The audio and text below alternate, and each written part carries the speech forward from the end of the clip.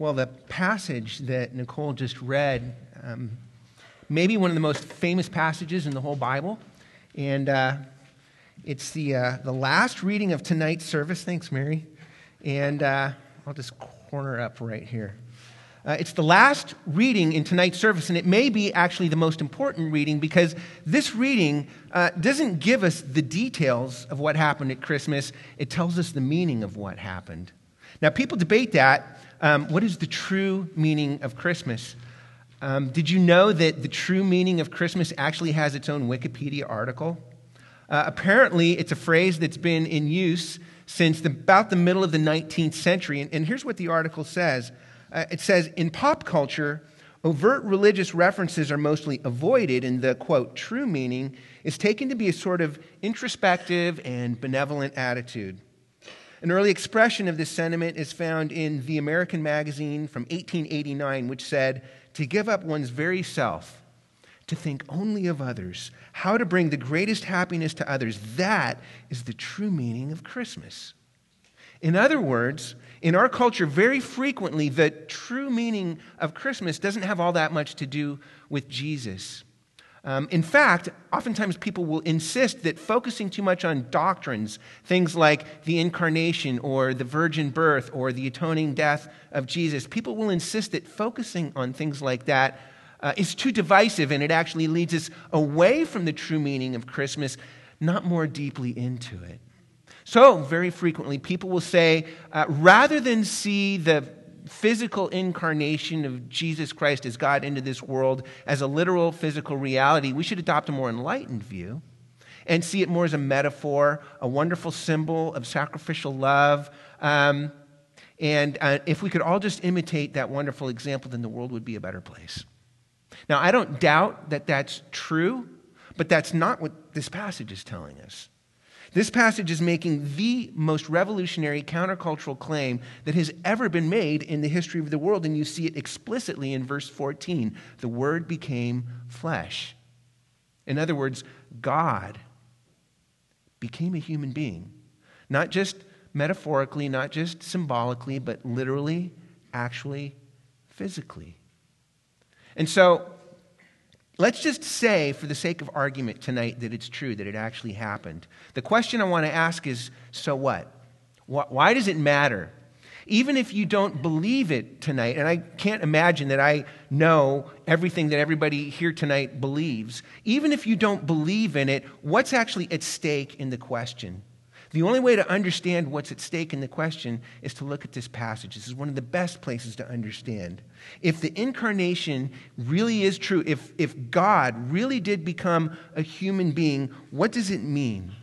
More than we can possibly see tonight, but let me offer you three thoughts from this passage. The incarnation of God does three things. It dignifies us with love, it confronts our darkness, and it transforms us with glory. Okay? First, it dignifies us with love. Really, the only way that we can understand this passage is if we understand something about the world in which it was written. And to do that, maybe I could just give you a little illustration. If you're Asian here tonight, you know that you have a culture, don't you? And if you're African American here tonight, you know you have a culture as well, don't you? But white people, a lot of times, don't understand that we have a culture. So just to make this really clear for us, we can make it easy by asking a simple question to illustrate the difference. What time does an event start? I'm poking fun a little, but it makes the point.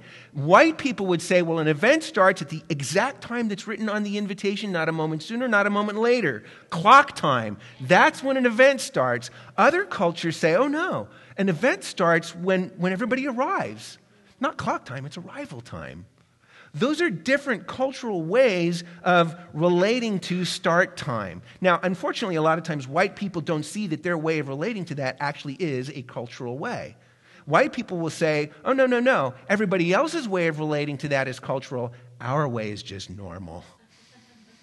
Now, obviously, start times, there's no right or wrong way. There's no true or false way. Those are cultural ways of relating to that, but it does illustrate the point. And the point is that very often things can be so intuitive and so natural to us that we can often be blind to the fact that we believe these things. They're so intuitive that we don't even question them. To us, it's just normal.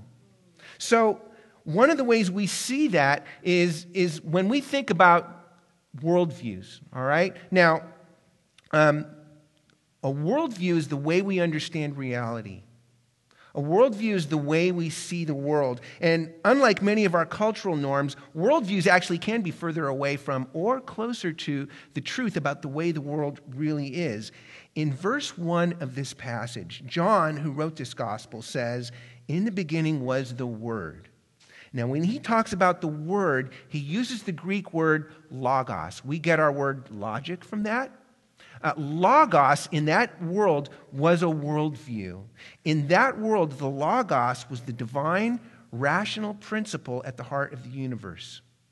Ancient people saw the world as being one harmonious, ordered reality that was all ordered around this one divine, rational principle. But here's the thing, the logos was rational, the logos was ordered, but the logos was impersonal.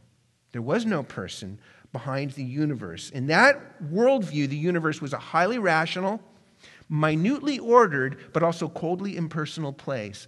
By the way, Eastern worldviews also see the world in a very similar way. So it's an easy way to understand this, it's kind of like the Force from Star Wars. Do you remember how Obi-Wan Kenobi explained it to Luke Skywalker in the first movie? He said, "The Force is an energy field created by all living things. It surrounds us and penetrates us. It binds all the galaxy together." So, very rational, very ordered, very powerful, but personal. Not personal, impersonal. Therefore, if you go back to the ancient world, in that worldview, it was perfectly natural. It made perfect sense to folks back then that some people would have been born to be aristocrats and other people would have been born to be slaves. Like white people relating to clock time, folks back then would have said, "Oh, it's normal. That's just the way the world is." It's because of the logos. It was because of their worldview. Now, the gospel comes into that worldview in this passage and it says, well, you're right when you say that the logos is divine, and you're right when you say that the logos is rational, but you haven't gone far enough if you think that the logos is just a what, like the Force. It's not a what, it's a who. And even more important than that, this who actually became a person. When John says the Word became flesh, listen, we could unpack that for months, but let me give you one incredibly important implication of this for us. Do you know where the idea of universal love and dignity came from? Here. Do you know where the idea that every human being is worthy of being loved and cherished and treasured came from? Right here. We think that's normal. But why? The doctrine of the physical incarnation of God into this world in the person of Jesus Christ, friends, that was a seismic shift in the way the ancient world saw reality. Instead of being a rational but impersonal place, all of a sudden this comes along and says, no, the world, the universe, is a rational and deeply personal place. Never before did people see a personal God behind the structure of the universe. And never before did people, they never would have thought that there was any kind of moral obligation on us to treat every single human being with universal love, dignity, respect, worth, and value. Not until they saw a God who did it himself. But here's what's most ironic about this. We think universal love and dignity for all people, we think that's normal. We don't even think about it. It's self-evident to us, kind of like white people with clock time. We just think that's normal. But over the last 150 years, there was another seismic shift in the way we see the universe. You know, up until the time of Jesus, ancient people saw the world as being rational and impersonal. For the next 1,800 years after the time of Jesus, people saw the world as being rational but personal. In the last 150 years since then, we now see, according to the modern secular worldview, we now see the universe as being irrational and impersonal. Do you understand the implications of that? It says there is no mind, and therefore there is no person behind the universe. The universe and everything in it is the product of blind, random, irrational forces and causes. So, for instance, Richard Dawkins is a very famous scientist, very well-known atheist. He's written a number of books. In one of his books, he says this. He says, the universe we observe has precisely the properties that we should expect if there is at bottom no design, no purpose, no evil, no good, nothing but pitiless indifference. The secular worldview says at the very heart of the structure of the universe, there's nothing but pitiless indifference. Okay, but if that's true, why do we feel morally obligated to treat every single human being in the world with universal love and dignity? Friends, if you're here tonight and you identify more with the secular worldview, and yet you affirm universal love and dignity for every human being, I want to invite you gently but firmly to consider the possibility that you can only do that by thinking less about the implications of your secular worldview. In other words, by being less rational. The incarnation of God dignifies us with love because it says that there is a God who created the universe. He's a person, and he came into this world as a person to dignify us with his love. And that leads to our second point. Is not only does the incarnation of God dignify us with love, it confronts our darkness. Because here's the question, why did God come to earth? Was it just, hey guys, I'm here, let's have a party? No. Over and over, this passage says that Jesus is the light of the world. Okay, now light can mean different things. Light can mean truth. Light brings clarity. Light also means life. You can't have life without light. When John calls Jesus the light of the world, he means both clarity and truth and life. Okay? Now, why does the light need to come into the world? Verse 5 tells us, because the world is in darkness. Jesus came as a light shining in darkness. Now, what does that mean? Is it just a wonderful metaphor, or is it speaking about some kind of ultimate reality? One of the things you learn as you read John's gospel is that over and over again you see Jesus talking about darkness. Now, just like light, darkness can mean different things as well. One thing that darkness can represent is like an intellectual darkness. For instance, it's a lack of truth. A lot of times people will look at Jesus and they'll see that Jesus' work in this world was to address a lack of intellectual clarity, a lack of intellectual truth. In other words, hey, Jesus is one of the greatest moral teachers that the world has ever seen, maybe the greatest, but he's still just a human being. You don't need Jesus to be God in order to come and be a great teacher. In that view, it would say that our main problem as human beings is a lack of information. We need better information, more information, and we just need to do what this information tells us, and the world would be a better place. Intellectual darkness. But over and over again, whenever the Bible talks about darkness, whenever Jesus talks about darkness, it's never just intellectual darkness. It's always also moral and spiritual darkness. In other words, it's never just a lack of truth. It's also a lack of spiritual life. So for instance, if you look at the third paragraph in this reading, it says, he was in the world, but the world did not know him. Okay, so that's the intellectual darkness, lack of clarity about who Jesus is. But then right after that, it says, he came to his own, and his own did not receive him. That is not just intellectual darkness. That is rejection of the God who made the universe. It's not just intellectual darkness.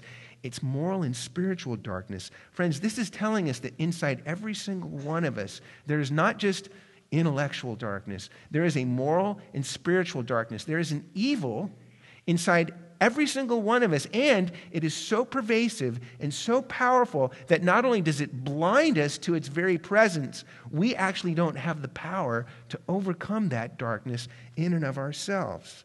Now, I understand, right as I say that, that sounds incredibly offensive in our culture. But I want you to consider something with me. It's really easy to see evil in the world, isn't it? I mean, just as we were having our service tonight, if you heard that little alarm going off, that was an Amber Alert. There's a child missing out there somewhere.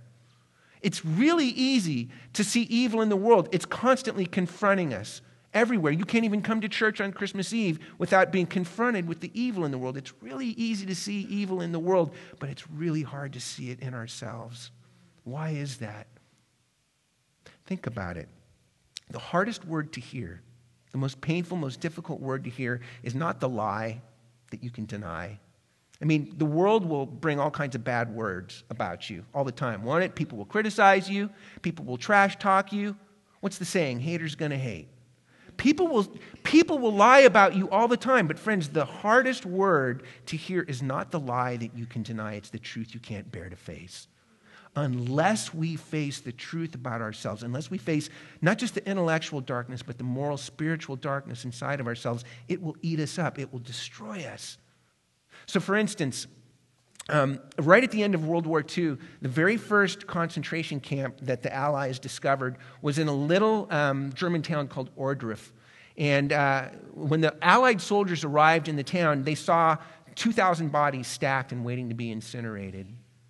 Now, the German soldiers had fled because they didn't want to be captured, but they fled before they had a chance to finish destroying the evidence, as it were.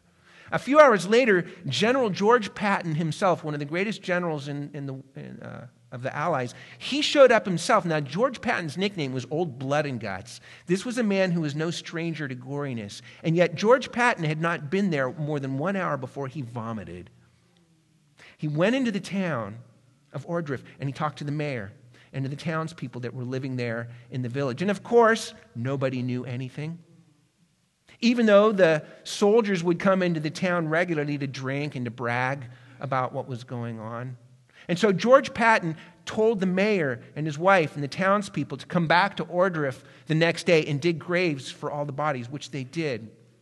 And that night, after they had dug those graves, the mayor and his wife went home and they hanged themselves. And they left a note, and the note said, "We didn't know, but we knew." The hardest word to hear is not the lie that we can deny. It's the truth about ourselves that we can't bear to face. We want to think about ourselves as good people who just need a little help.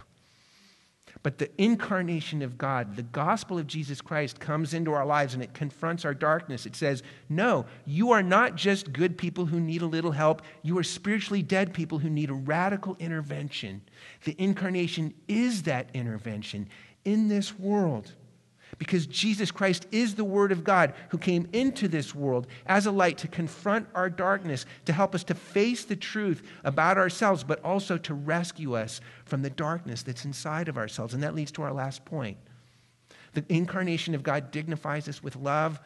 It also confronts our darkness. But finally, the incarnation of God transforms us with glory. Because here's the real question.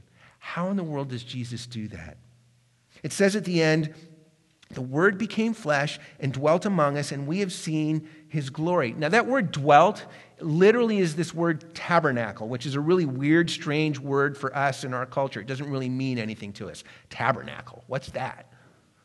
Tabernacle is a word. When John uses that word, he's actually pointing us back to the book of Exodus and to the story of Moses and the tabernacle. Because back in the book of Exodus, you find out that when Moses, that is, was on the mountain with God, he said to God, God, show me your glory.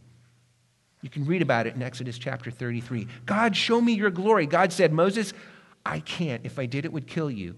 But tell you what, I want you to build a tent. It's called the tabernacle. Build the tabernacle, Moses. In the tabernacle, I will give you my glory. It will be in the tabernacle. So the tabernacle, it was the place of God's glorious presence. In many ways, I think it's very possible to say that the one single overarching story of the whole Bible is all about God's passionate desire to dwell with His people, to be with us. That's what the whole Bible is about. The tabernacle was the place of God's glorious presence in this world, but it could only be that if it was also the place of sacrifice. Why?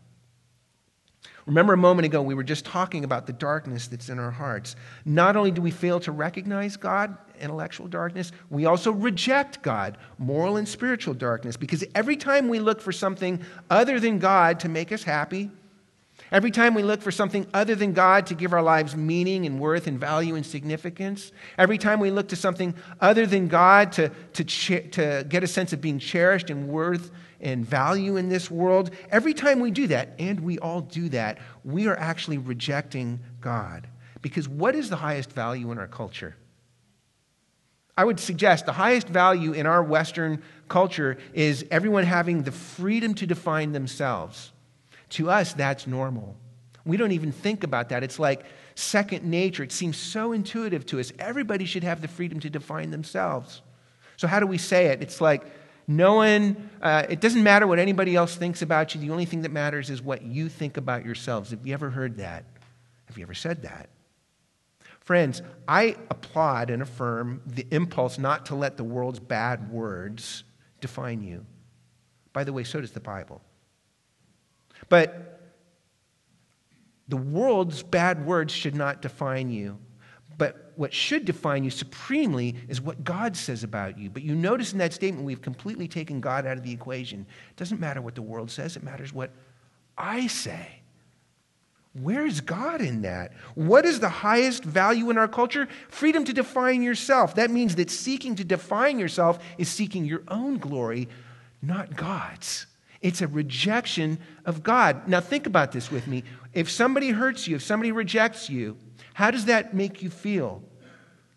You know that when that happens, that creates a gap between you and that person. And unless something happens to fill that gap, to bridge that chasm, you can't be reconciled with that person. Now, if that's true with another human being, how much more so would that be true with God?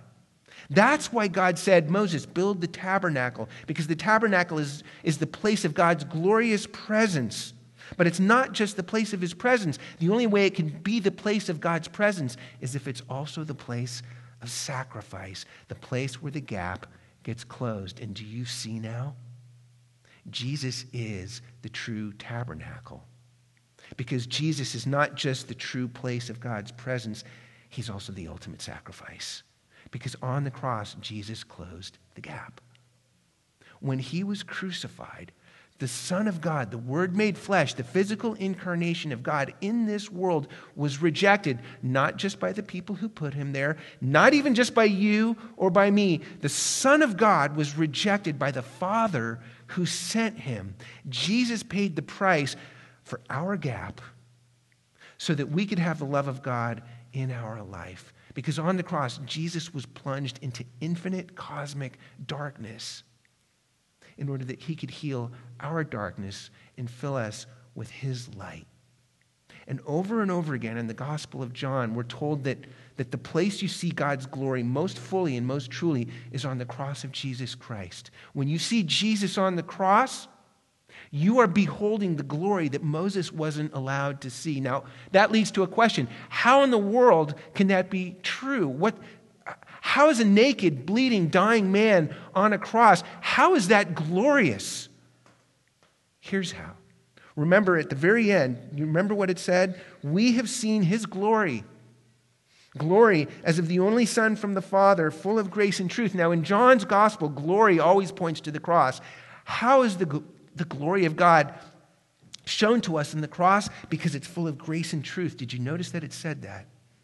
The cross of Jesus Christ shows us the glory of God because the cross shows us both grace and truth. How does it do that? Remember what we saw about the light.